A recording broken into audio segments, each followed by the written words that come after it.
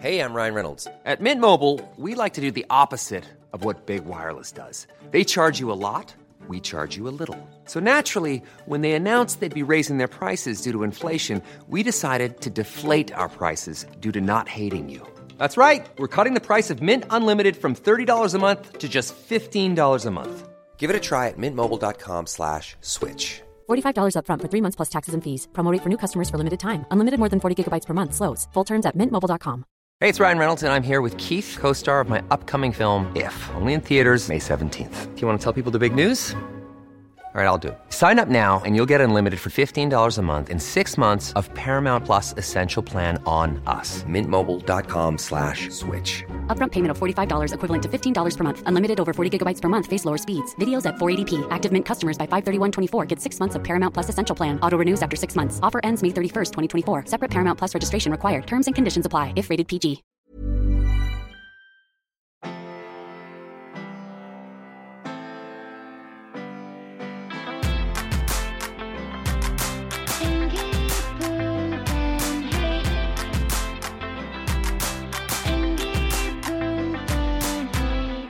Välkommen Frans till NG-punkten. Tack! Livrädd. Är det? Nej, jag har äntligen fått förtroendet att komma hit. Känns Du har bra. väntat i 2 veckor. Ja, 5 år. Nej. Du är ju vår första gäst. Så Är det det är så? ju nära. Ja. Gud vad hedrande. Frans Strandberg, du har en blogg hos oss Ja, som är så sjukt bra. ibland. Otroligt rolig. Jag har mina stunder. Alltså när Högklassig- Frans bloggat och så högklassig läser humor. alla så hör man så här hur det skrattas lite. Åh, vad glad jag blir. Härliga tider på redaktionen. Ja, jag förstår det. Soligt. Jag heter Jenny Nordlander och är redaktionsansvarig för allt digitalt. Och Greta, berätta vad du heter. Ja, efternamn. jag heter Greta Turfjell och jag är redaktör på Nyhetsakademien.se. Idag så ska jag i alla fall prata om porr. Oj, Vad ska du prata om, Frans? Melodifestivalen. Mm. Eller ja, Det Eurovision. är därför Eurovision. du är här. Precis. Internationella. För jag och Nej. Greta känner oss inte så säkra på det ämnet. Inte? Nej. Jag sa precis att det var internationellt. Så att ja. Det kommer inte som en skräll att ni inte är så säkra på det. Nej, jag förstår det. Själv ska jag prata om en follow-up på förra veckans prat om Ebba Witt-Brattström. För det har hänt mer. Du har fått jobba en del med. Det är det enda jag hunnit tänka på senaste veckan. Så att, det är därför jag ska prata om det. Mm. Men vad ska vi börja med? Ska vi börja med Frans? Eller vill du liksom... Ja, Missa gästerna in dig. först. Ja, Okej, gästerna först. gästerna först. Ja, enligt äkta Magdalena Ribbing. Mm. Manér. Vi vet ju att du är ett fan av henne. Har du Ja. träffat Magdalena? Nej, Jag jobbade ju Tyvärr. på DN innan och Ja, just har ju det. haft en del kontakt med henne. är det sant? Hon är ju verkligen supertrevlig. Ja, men hon är ju missförstådd. Man skulle ju jag bli säga. chockad om hon inte var trevlig. Jag vet, men eller... Fast man kan ju också tänka sig att hon inte skulle vara det. Lite Och Men att hon alltså, skulle vara snorkig. så här... hon lever som hon lär. Ja, Ja, men det är jag härligt. skulle nog tänka att hon liksom... Eller mer så här, man är rädd att göra fel. Ja. Ja, men jag kan tänka mig att hon håller väldigt distans till Jag folk typ också. googlade så här eller så här råd för hur man avslutar ett mejl och sånt när jag skulle mejla henne. Gud, Så här, ja med men gud, vänlig det förstår jag. hälsning, Jenny. Jag har mejlat henne också en gång. Jag För också. att jag ville att... Ja. Jag tror inte jag fick något svar. Fick du inte? Tyvärr, nej. Jag fick svar typ 2 på natten.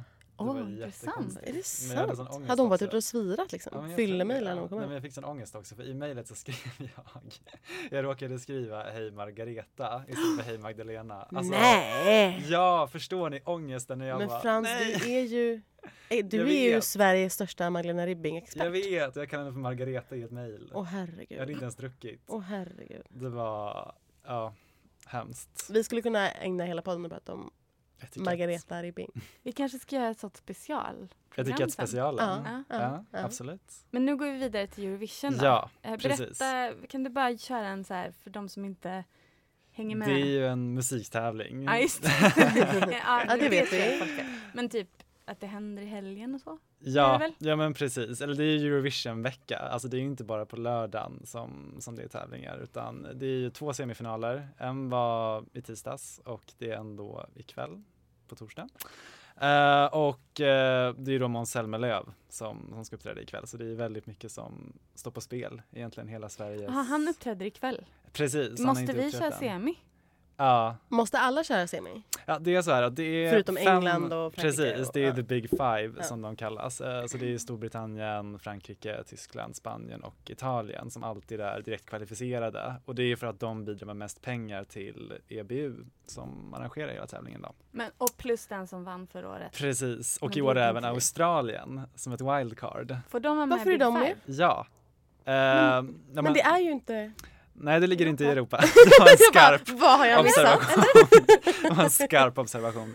Nej, det ligger inte i Europa, men Australien har en lång tradition av att vara besatta av Eurovision av någon jättekonstig anledning. Och nu när det är 60-årsjubileum och allt det här så har man då bestämt att nu är det dags för Australien att få ta steget och vara med i Eurovision. Så då har man skickat någon skön så här surfarkille som heter Guy Sebastian. Kan bli väldigt spännande. Jag undrar om det är bara för att så här, intressant. men undrar om det är för ordet. att deras världsdel är så liten. Eller med så här, Den är ju skitstor. Alltså, men det är så här, Det är Oceanien. typ större än Europa. Oceanien, och det är Nya Zeeland och Australien. Det blir skittråkiga tävlingar. Ja. Det blir liksom inte så många. Så jävla tråkigt med Bara en massa aboriginer. Ocean Vision. Ocean Vision Contest. Skittråkigt tävling. Men kommer det bli hela världen till slut, tror du, Frans? Alltså man vet ju aldrig, det kan ju sprida sig, men på något sätt känns det väldigt europeiskt. Jag tror att det hade spridit sig tidigare om det hade rört sig om en farsot. Men Jag hade precis min kompis Beryl här från USA. Det var så himla skönt, för jag var tidigare ihop med en kille från USA och så skulle jag liksom så här, så var det liksom Melodifestivalen och jag ville kolla lite. Men det är så svårt att förklara för någon som kommer utifrån vad det är. Ja, verkligen. Alltså, och att så här, och förstå det är ju så självklart. skitdåligt men det är liksom ändå kul. Men alltså, det är pinsamt liksom. Jag tror inte du får säga att det är skitdåligt i Frans, för Frans tycker inte det. Nej, men alltså, alltså han lyssnar ju på allvar på låtarna. Jo, men jag kan också lyssna.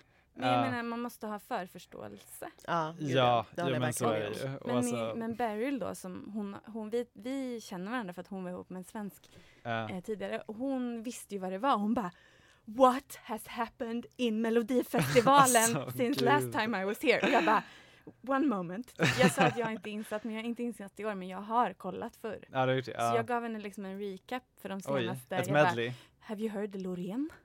Hade hon inte hört Loreen? Oj, jävlar! Gud. Är actually good. Om man önskar att man var Loreen och skuld. Ja, verkligen. Och sen Sanna Nielsen. Och sen så fick jag visa Conchita Wurst då. Det är en modern klassiker redan nu. Nej, men alltså man kollar ju inte på det för musiken. Alltså, det är inte som att jag kommer gå och köpa dubbel-CDn på Statoil när det är klart. Eller? Nej. För du köper den på iTunes. Ja, precis. Nej, men det är ju så mycket dåliga ballader och liksom det kommer ju liksom aldrig igång riktigt. Det är oftast bara 2-3 låtar man typ gillar liksom. Men det känns ju alltid som att det är ett par som är så här typ Twitters favoriter som alla hejar på. Ja men precis. Och som alla säger, den här showen är så fin, jag har lärt mig den här dansen. Jag kan ju bara Euphoria-dansen. Såklart. Ja. Ja, nej, men den är ju också ganska lätt. Det är ju lätt att kunna fridans. Men liksom. den är fin alltså. Den är så vacker. Den är så vacker. Ja men absolut, det får man ge henne. Men hon är inte med ikväll då. Nej, just det. Men kan vad är liksom bäst i år? Var är Eurovision i år? Det är Wien. Conchita. Just det, Conchita. Precis. Conchita är väl inte hon med i Green Room? Jo, precis. Hon är typ kaffeflicka i Green Room kan man säga. Hur går det för henne? Alltså grejen är, jag tycker att typ hon kommer undan med väldigt mycket bara för att hon är Conchita. För jag tycker egentligen, alltså hon tillför inte så mycket. Nej. Det är inte så mycket djuplodande samtal och sådär. Men det har det ju å ena sidan aldrig varit i Eurovision heller. Alltså ingen kan ju typ engelska. Nej. Varken typ artisterna eller Conchita. Så det är ju svårt att liksom föra ett vettigt samtal i ett green room. Men det kan ju vara roligt. Typ som vi har haft i Melodifestivalen. Att Alltså hon är ju ingen Filippa Bark, det är hon ju inte. Utan hon är inte Petra Mede. Nej, verkligen inte. Tyvärr. Men hon gör det väl okej. Men det finns ju 3 andra programledare också. Det räcker inte med 2. Alltså det är typ 3 österrikiska flabbiga tjejer typ. sådär. Inget fel på det. Men de kan ju inte engelska, typ. Eller liksom, det känns som att de kan att man inte kunde alla... hitta en enda person i Österrike som kunde engelska tillräckligt bra för att få vara Nej, men alltså alla kompetent låter ni programledare. vet som Bruno. Alltså, alltså det låter verkligen exakt som att det är Bruno som programledare. Det är humorn liksom. Ja, men jag hade ju hellre sett Bruno i Green Roomet än Conchita. Det hade varit jättekul. Det hade varit extremt kul och typ genomförbart. Jag tror lätt att han skulle ha gjort det. Det senaste jag såg Sacha Baron Cohen i var Les Misérables. Där han är tillsammans med Bellatrix Lestrange, vad heter hon? Då är han så här, gör han en lite rolig typ en lite rolig roll som ska vara så här comic relief. Skittråkig. Så jag kan inte säga att jag är någon stor fan. De här värdshusvärdarna. Exakt. Låter skittråkigt. Jag rekommenderar inte. Rekommenderar filmen i övrigt otroligt mycket. Fast hoppa över Russell Crowe i början. Jag älskar Russell Crowe i början. Så vacker röst. Nej, det är så pinsamt. Oj. Jag skulle kunna lyssna på den nu och gråta. Men jag har hört jag har läst en konspirationsteori, jag vet. Vår chefredaktör Amat Levin håller verkligen med. Vi har haft ett öppet gräl. Så vi kanske ska påpeka att han är inte med idag. Som ni kanske märker. Han vill inte prata med Mello så han sitter tyst. Nej, men Frans ersätter ju Amat. Stand-in, inte som chefredaktör dock. Nej. Nej, men jag har läst en konspirationsteori om att Conchita Wurst och jag vet inte hur man uttalar hennes namn och Måns Zelmerlöw är samma person. För att de är jag tror du skulle sätta mig tillsammans. Fruktansvärt lika. Allt som skiljer dem åt. Alltså... Allt som skiljer dem åt är... Alltså jag kommer kanske kunna visa er en bild nu på vill det. jag se vad som skiljer. Håret. Nej, total protest. För jag hatar... Nej, okej, inte. Måns mun finns ju den typ är obefintlig. Inte. Han har ju inga läppar. Det är inte lätt. Nej, och jag säger inte att det är något fel eller att jag hatar det. Jag har inte sagt att jag hatar med lite läppar. Men jag har faktiskt liksom verkligen tänkt på att jag tycker att Conchita har ett fantastiskt leende. Oj. Hon har jättefin fin mun. Men absolut. Och det är väldigt stort så här. Måns kan typ inte riktigt öppna för att den är för liten typ. Nej, det är liksom en liten så här fågeltryck. Vad tråkigt när man inte kan öppna munnen för att den är så liten. Att den ens ska sjunga. Hatar när det händer. Är det därför han sjunger så med sån basröst i början av låten? Hans låt. Nej, det är ju för att han inte kommer upp sen annars. Det är för lågt för honom. Han kan inte öppna munnen så att han sjunger med tänderna och munnen stängda. Man sjunger med hela kroppen. Jag tror att det är för att det är för lågt för honom. Det är en sångteknik då. För att klara av det.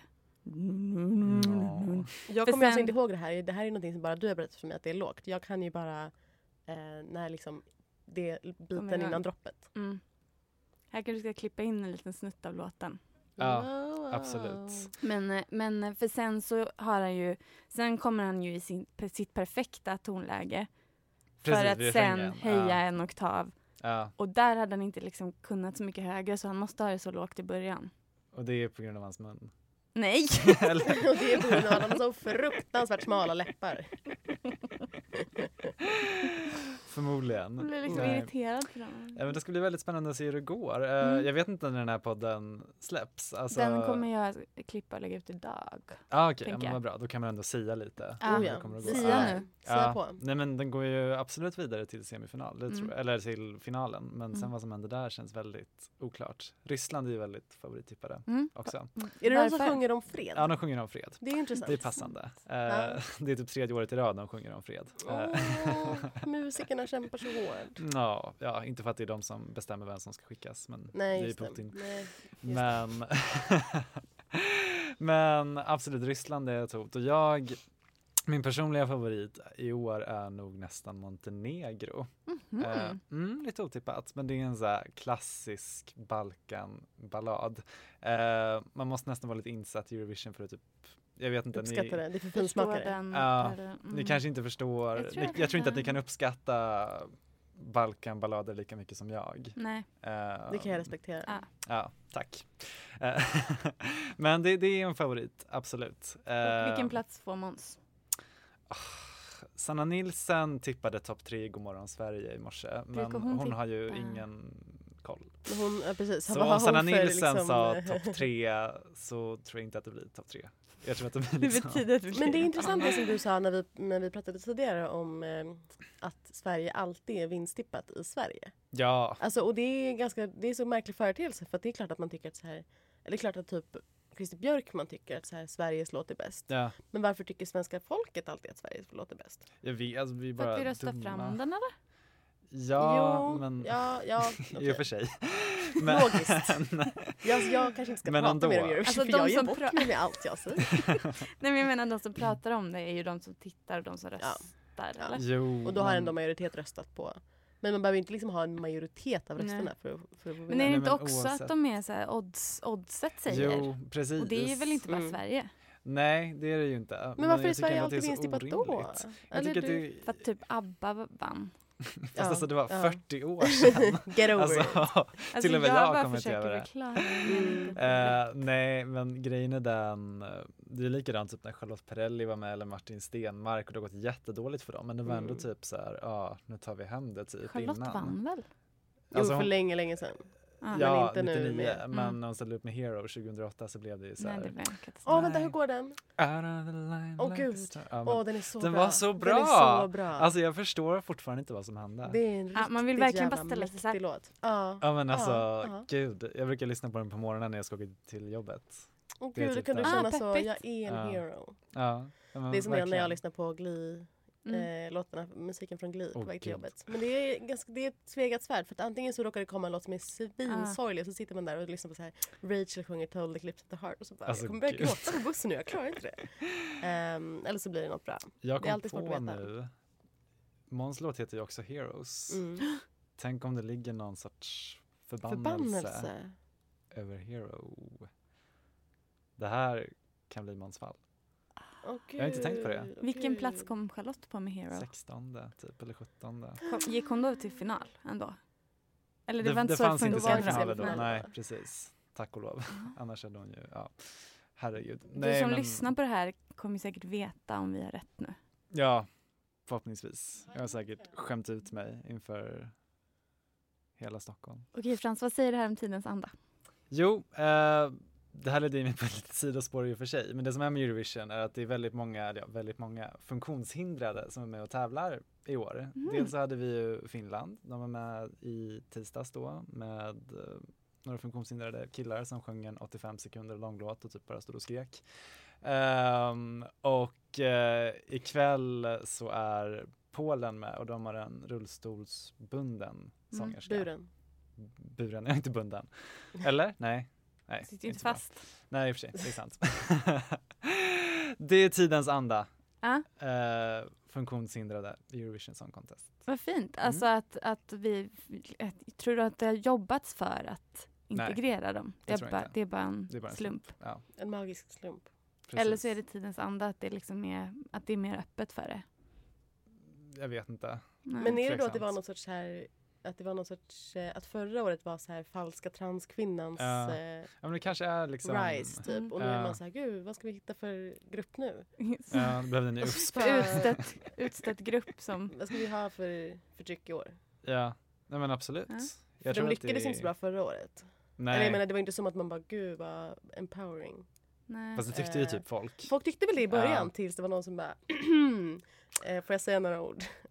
Och sen så sket sig med kanske det, men ja, intressant spaning. För att hon inte är en riktig transkvinna. Ja, det är väl bara en karaktär. Alltså, det är så drag. Exakt. Ja. Hon är ju Babsan liksom.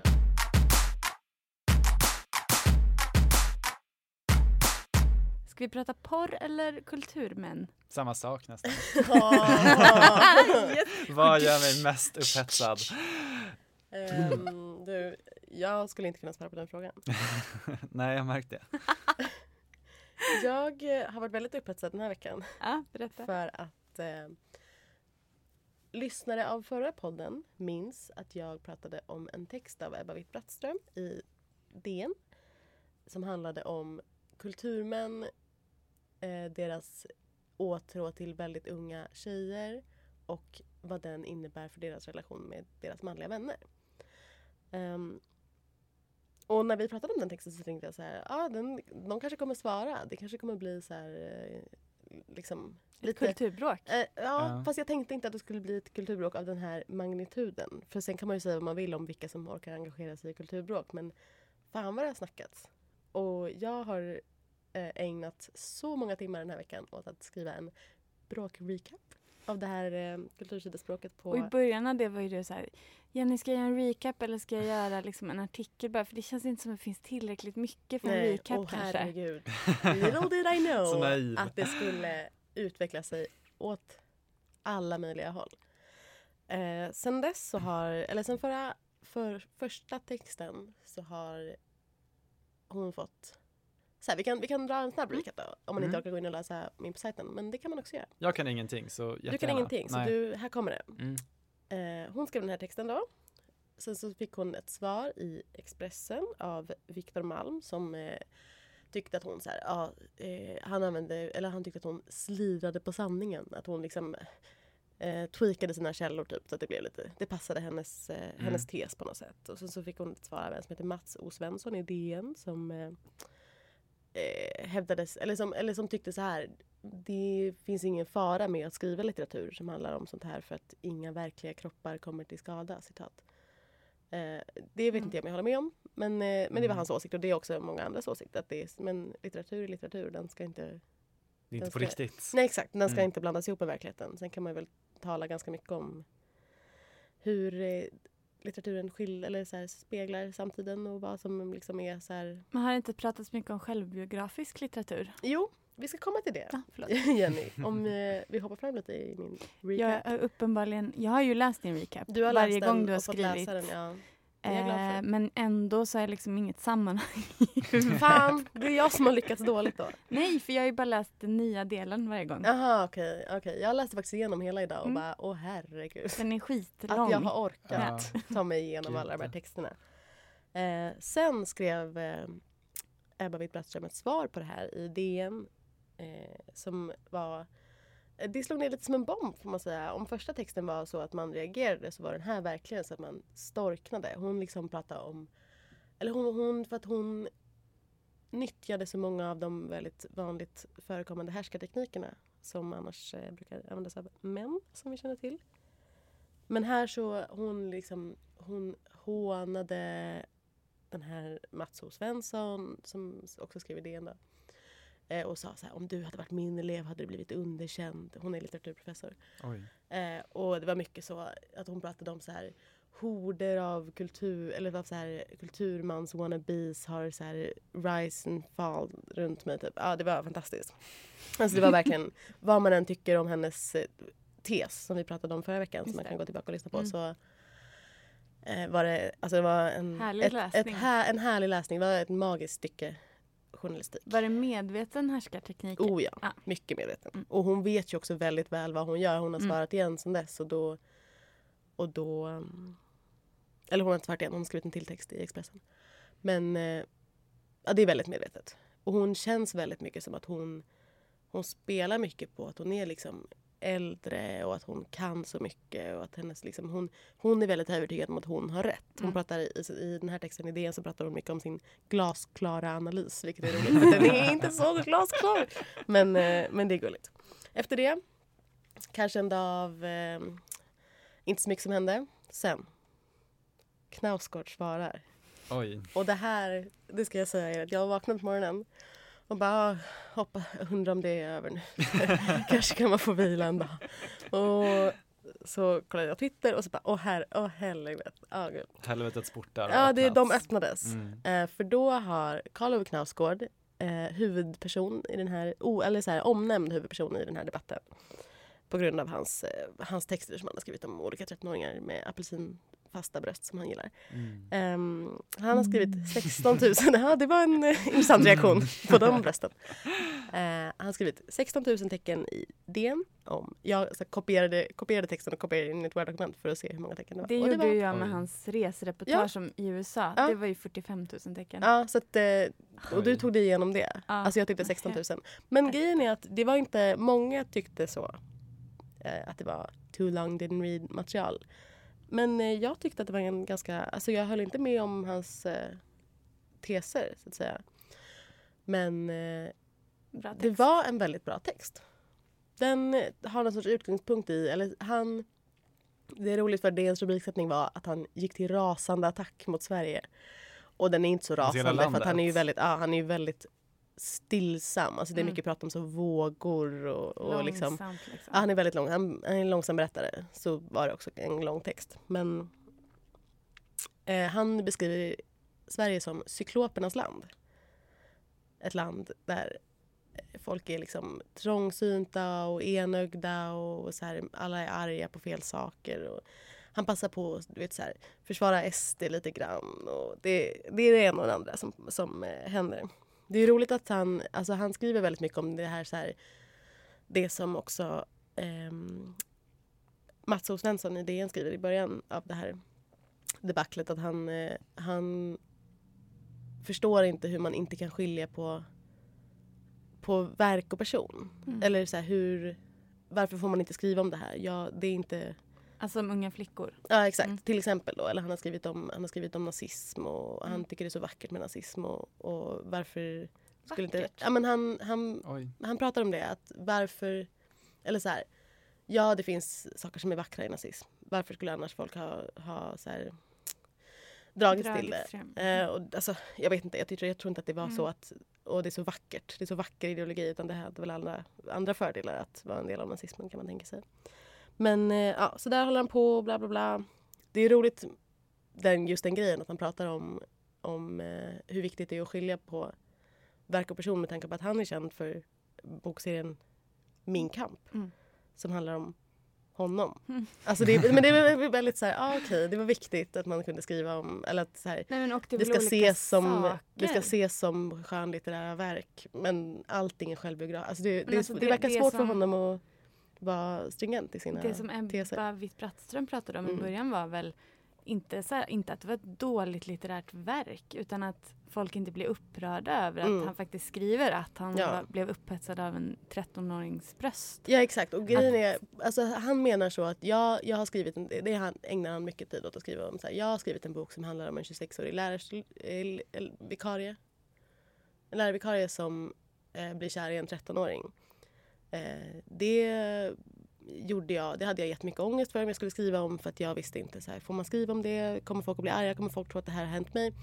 Men ett avsnitt eller liksom en period i Min kamp handlar om att han är lärarvikarie och känner åtrå till en tjej som är 13 år. För att hon har bröst som apelsiner. Alltså där har han liksom ingen så här sexuell relation till eleven, men alltså det är inte sinnessjukt om man tänker sig att han kanske också är det. Så det är lite lustigt, kan man tycka. Och sen på det här så följde liksom Jonas Gardell svarade och jag orkar inte prata så mycket om Jonas Gardell, för jag tycker inte han är så intressant. Och sen svarade Marcus Birro och han har liksom ingen riktig plattform längre för sina texter, så han skrev en Facebook-status. Det var det bästa. Och skrev under med /Marcus. Ja, Marcus Birro. Nej, han skrev under med /Marcus Birro, författare. Och han hotade som vanligt med att flytta från landet och sa att det är väl ingen som skulle bry sig om jag gjorde det. Eller nej, det skulle inte märkas om jag gjorde det. Nej. Vilket man kan tänka så, det kommer nog märkas om du inte dyker upp hela tiden igen. Du kan ändå Facebooka. Ja, precis. Utomlands. Även utomlands finns Facebook. Ja. Men Isabelle Ståhl skrev väl... Isabelle Ståhl, vår gamla litteraturredaktör, numera litteraturskribent på Svenska Dagbladet, skrev också. Hon skrev ganska mycket om att hon var trött. Eller att hon var så här, varför kan inte alla gå och lägga sig? Och det kan man ju hålla med om vid det här laget. Finns det liksom 2 läger eller 10 olika läger i det här? Det finns mer eller mindre 2 läger. Det finns de som håller med Ebba Witt-Brattström.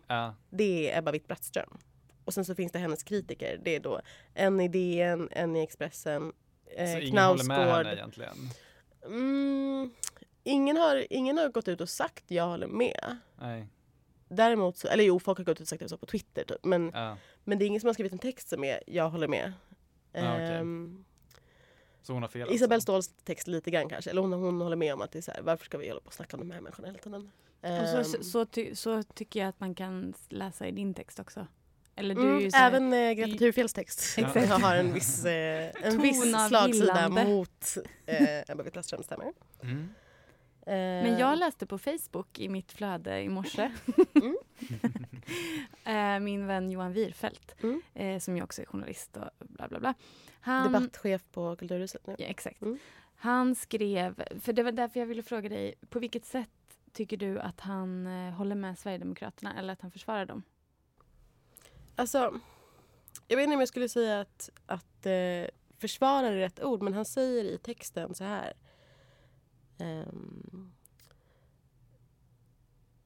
Cyklopernas statsminister, cykloperna är alltså, det kanske jag sa förut, cykloperna är alltså svenskarna, enögda. Statsminister kallade för inte länge sedan ett legitimt parti invalt i riksdagen för ett nyfascistiskt parti. Alltså, det finns ju egentligen ingen motsättning i att ett fascistiskt parti skulle kunna vara demokratiskt valt. Det har vi ju tidigare sett exempel på. Eller jag vet inte, det är bara så här. Sen fortsätter han. Alla vet att det inte stämmer, men det spelar ingen roll, för om de har en annan åsikt i en känslig fråga så är de fascister. Och sen så säger han så här. Cykloperna tror att deras bild av verkligheten gäller för alla, och när det någonstans inte stämmer, som till exempel i grannlandet Danmark, så blir de arga på danskarna. Alltså det är kanske inte riktigt att han är så här, jag älskar SD, men på något sätt så blir det... Jag tycker att vi klagar på alltså dem så bara. blir det lite vagt obehagligt när han dels pratar ganska mycket om att nazismen är så vacker och att man måste få säga det. Det är en varningsklocka. Ja, det är en varningsklocka. Alltså det måste man inse. Men också det här med att så här, får man inte säga, eller så här, man får inte säga att det är ett nyfascistiskt parti, för det är inte det. Eller så här, de kan inte vara det. De måste vara så här, är de folkvalda så är de bra, typ. Är hans åsikt på något sätt. Och det är, ja. Det Johan skrev då, jag tog fram det här nu. Han skriver så här. Noterar för övrigt att Knausgårds slarviga och svepande passage om SD har haft önskad effekt. Enligt Jonas Gardell i Expressen försvarar, inom citat, han nu högerextremism, medan Nöjesguidens Greta Thurfjell hävdar att Knausgård kritiserar oviljan att acceptera främlingsfientlighet. Jag vill med bestämdhet påstå att han varken gör det ena eller det andra, utan tvärtom resonerar kring hur längtan efter en fast, konkret idé om identitet är något som paradoxalt nog förenar många som lockas av rasistiska partier och många som kritiserar dem. Gud, jag förstod knappt den där meningen. Nej, det var mycket otäckt. Han skriver ofta sådana statusar. Ja, det var intressant status. Det var som en blänkare. Men ja, och sen dess, det här var yesterday 3:49 PM. Sen dess har jag skrivit Okej, vad skönt att det inte var AM. Ja, det var jobbigt. Natten och skrev mig 4-5 liknande grejer sen dess. Ja, jag förstår. Ja, nej, men absolut. Alltså, jag kan hålla med om att jag höll inte med om Jonas Gardells text. Och jag håller heller inte med om att Jonas Gardell ska vara någon sorts förespråkare för så här, den andra sidan. För att han har sagt så mycket dumma saker in the past. Men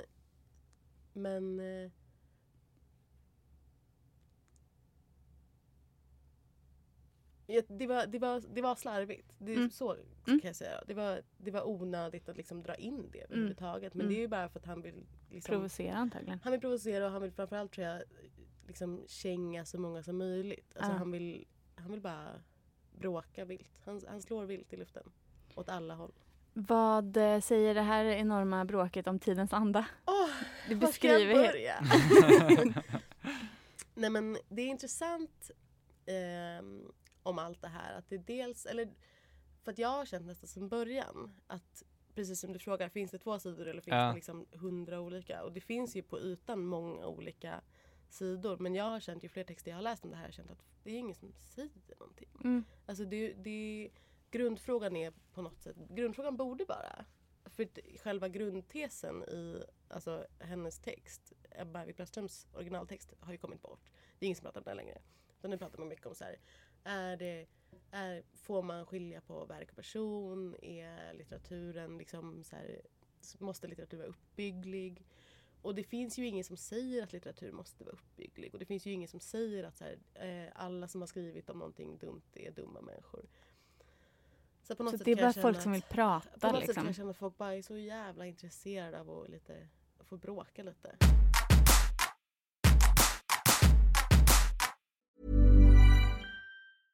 Hey, I'm Ryan Reynolds. Recently, I asked Mint Mobile's legal team if big wireless companies are allowed to raise prices due to inflation. They said yes. And then when I asked if raising prices technically violates those onerous 2-year contracts, they said, "What the f*** are you talking about, you insane Hollywood ass?" So to recap, we're cutting the price of Mint Unlimited from $30 a month to just $15 a month. Give it a try at mintmobile.com/switch. $45 up front for 3 months plus taxes and fees. Promo rate for new customers for limited time. Unlimited more than 40 gigabytes per month. Slows full terms at mintmobile.com. Ready to pop the question? The jewelers at BlueNile.com have got sparkle down to a science with beautiful lab-grown diamonds worthy of your most brilliant moments. Their lab-grown diamonds are independently graded and guaranteed identical to natural diamonds, and they're ready to ship to your door. Go to BlueNile.com and use promo code LISTEN to get $50 off your purchase of $500 or more. That's code LISTEN at BlueNile.com for $50 off. BlueNile.com, code LISTEN. Hiring for your small business? If you're not looking for professionals on LinkedIn, you're looking in the wrong place. That's like looking for your car keys in a fish tank.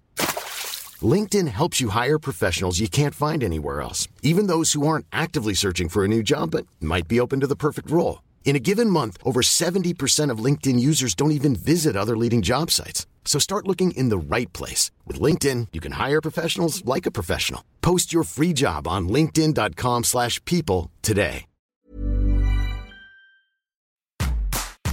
Nej, men jag tänkte prata om porr, för att jag hade en så intressant intervju igår med en tjej som har varit porrberoende. Och anledningen till att jag intervjuar henne är för att vi ska göra ett stort reportage om det. Senare i höst kommer det komma, men jag ville liksom träffa henne för att bara kolla läget, få lite insikter liksom. Och det hon berättade var att hon är nu liksom, hon 23-24. När hon var 13-14 år, precis innan hon, eller liksom när hon var så här, kom i puberteten och innan hon fick mens, och innan hon någonsin hade haft sex själv. Så hon hade inga apelsinbröst. Det vet man inte. Nej, okej. Förtäljer inte historien. Okay. Då började hon kolla på porr, eller liksom då upptäckte hon porren på internet. Det började liksom med bilder, men gick väldigt snabbt över till video. Började med så här heterosex, gick vidare till gaysex, och sen började liksom vidare till BDSM och bondage, och det liksom bara hon bara beskrev hur liksom hennes törst efter mer bara, det liksom eskalerade, och det blev allting som hon tittade på slutade bli intressant, och det slutade bli upphetsande, så då var jag tvungen att få liksom, jag vill inte, det är svårt att välja ord här, jag skulle vilja skriva detta för att det känns viktigt. Men jag menar inte att det är liksom, jag dömer ingenting, men jag menar allting blir bara tråkigt helt plötsligt. Så hon fick göra liksom mer, vad ska man säga? Grövre och grövre. Ja, extremare. Mer extremt. Och sånt som man aldrig har sett förr. Och sånt som man kanske aldrig har tänkt på. Och hon blev liksom till och med obekväm att prata om det. Så hon ska skicka till mig. Hon bara, alltså jag kollar på några grejer en gång som bara, jag kan liksom tänka tillbaka till nu. Att så här, gud. Och jag bara, men kan du snälla beskriva de här grejerna? Och hon bara, och så försökte hon liksom. Med hennes mun bara. Och jag bara, vill du skriva dem istället? Skicka till mig. Hon bara, ja. Så hon ska skicka det. Och det kommer ju publiceras sen. Tänker jag. Om det inte är, alltså jag vet inte. Jag vet inte vad det är. Nej, men det var bara intressant, för hon var så himla. Sen så blev det liksom, hon kom upp till en nivå där hon satt. Hon tror att hon har liksom inget, hon är svårt att ha perspektiv, men hon tror att hon kanske satt typ 4 timmar om dagen och kollade porr. Och bara liksom scrollade och till slut så fanns det liksom inget mer. Det var ingenting som gjorde så att det kändes någonting.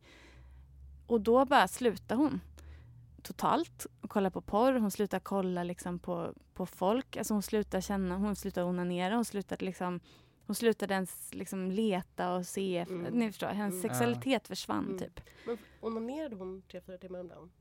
Det var lite olika. Okay. Ibland satt hon hela tiden, liksom, ibland i början och ibland i slutet bara. Så här. Det var väldigt... Okay.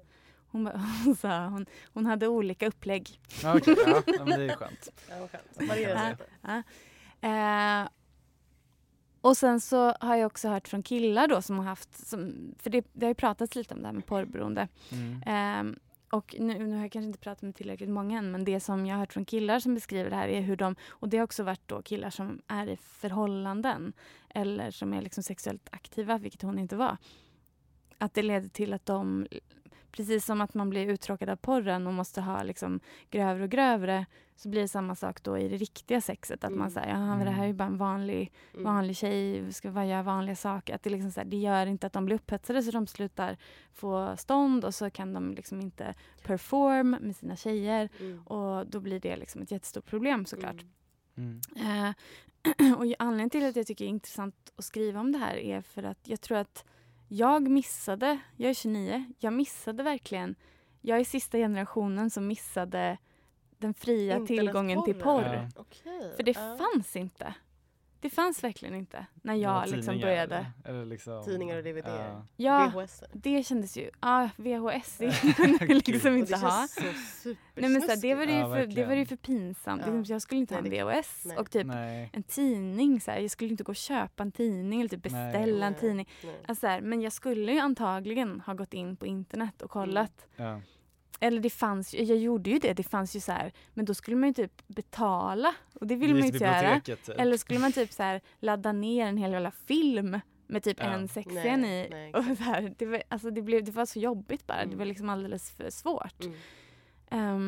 Och sen så kommer liksom nästa generation som bara har så här, jag kan inte tänka mig att inte majoriteten av ungdomar när man börjar bli så här intresserad av sex, det är väl klart att man kollar på internet då, eller? Ja, absolut. Man får inte ligga själv. Nej. Liksom. Nej. Och vad gör det då? Alltså för det är det är ju liksom bevisat att det är väldigt vad ska man säga, beroendeframkallande nästan, och att det blir en sån ond spiral. Och jag bara undrar, alltså ond ibland. Alltså, men att det så här, att det blir ett, det finns ju jag dömer folk som inte har förhållandevis hälsosamt relation till porr. Intresse för porr, ja, det är klart. Men jag menar att jag tror att det porrberoendet har blivit vanligare och vanligare och att det har blivit ett problem för liksom en stor andel. Att så här, det går inte att hantera. Nej. Och jag menar inte bara ungdomar, men jag menar det måste ju ändå vara så att när man inte har någon jävla aning om någonting, att man så här, kanske ändå, då börjar man i alla fall. Gud ja. Och jag undrar vad skillnaden i inställning till sex blir. Liksom, om man ska dra alla över en kam. Men så här, vad blir skillnaden mellan generationerna? De som hade porren när de hamnade i puberteten, de som inte hade det. Ja. Vad tror ni? Alltså hon tjejen du pratar om, alltså, jag tänker hon måste ju typ ha varit eller hon måste ha fått en så skev bild av sex som hon liksom fortfarande var oskuld och typ kollade på de där grova sakerna som man inte ens liksom kan typ ta i sin mun. Jag försöker bara tänka mig typ hennes oskuldsdebut måste ha varit. Alltså det måste ha varit jättekonstigt och lite så här, liksom, du vet ju själv, alltså killen, nu vet ju inte jag vem hon låg med, men typ båda var oskulder liksom, utan fatt det måste ha varit. Det måste ju varit en extrem kontrast om man liksom jämför med det hon hade sett. Så ja, men för det var det undrade jag också såklart. Och det hon beskrev var att då hade hon typ i 2 år varit utan porr, varit utan nästan ens att onanera. Kanske det börjat med det lite grann. Men så här, hon hade ju verkligen varit på rehab eller vad man ska säga. Alltså hon hade verkligen totalt stängt av det. Så att när hon väl liksom började igen så funkade det typ. Liksom. Alltså så här, plus att då var det ju så himla, hon hade ju aldrig haft sex och då var det så mycket andra intryck liksom. Men hon trodde att den där pausen var nog väldigt nödvändig för att det skulle hända. Det tror jag också. Och sen så berättade hon om flera partners hon hade haft som hon hade liksom så här berättat om, och hon är heterosexuell så det är killar. Och då hade det varit så här, och det var intressant liksom hur hon var så här, alltså jag har kollat på så jävla mycket porr. Alltså jag har sett allt. Och hur de bara de visste liksom inte hur de skulle förhålla sig till det. Det så mycket. För som tjej är man ju så van vid, man förutsätter ju att alla killar har kollat på porr. Mycket porr. Och att tjejer aldrig kollar på porr. Och så kommer hon och bara, jag har sett allt. Ja. Det gav dem typ, vissa fick prestationsångest, andra blev så här. Alltså det var väldigt... Jag har varit med om exakt det. Ja. Alltså du vet att killar bara, för att jag började kolla på porr ganska tidigt.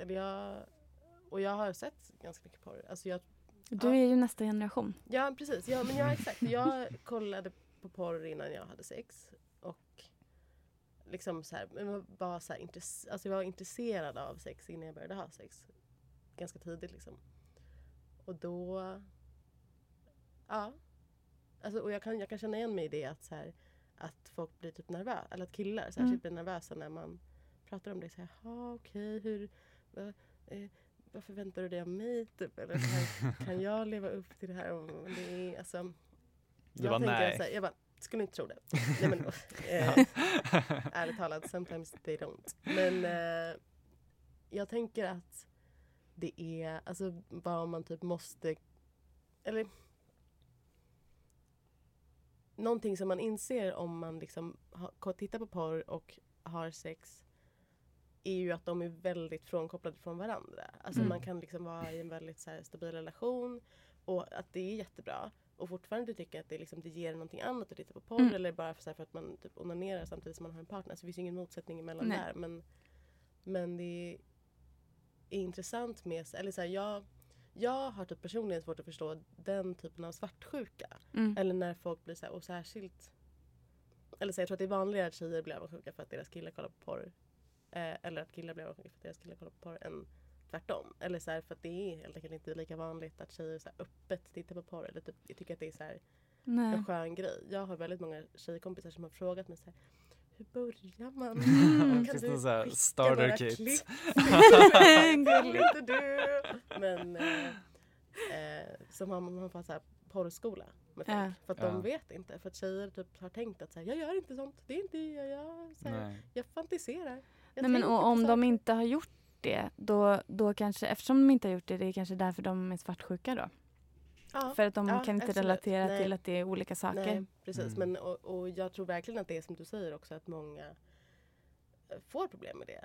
Att det är liksom, att det är svårt att skilja på dem. Alltså jag säger inte att det ena är så här, det är bara det ena eller det andra. För att vissa klarar av att ha liksom alltså att skilja på dem och se dem som två helt olika saker, och vissa gör absolut inte det. Jag tänker ju att nu har inte vi några fakta här liksom, men vad det här säger om tidens anda är ju att det finns massa porr på internet. Ja, go out there. Talande. Ja. Sjukt mycket porr på internet. Ja. Because you're worth it. Nej, men alltså det är så himla lättillgängligt och vad det gör. Och vi vill bara liksom puffa för att det ska vi försöka ta reda på och skriva mer om. För det pratas ju ändå inte om det, och det tycker jag är otroligt intressant, att det är ju en så stor del av samhället porr. Alltså internet liksom, är ju mycket samhället, och andelen porr på internet är ju väldigt stor. Min kille blev sur på mig häromdagen för att han ville typ umgås, och jag låg och läste en artikel på Vice som handlade om så här the rise of Muslim porn. Han bara, du är bara intresserad av sånt där, du vill aldrig umgås med mig. Umgås! Couple stories.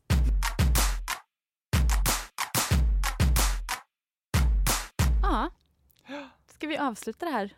Ja, innan det spårar ur. Innan jag avslöjar för mycket om mig själv. Exakt, jag känner att vi måste sluta nu. Det finns gränser. Tack för att du var med, Frans. Tack för att det du ville komma. Det var jättetrevligt. Det var jättekul att ha dig här. Tack så mycket. Tack för att ni har lyssnat allihopa, och tack Greta. Tack Jenny.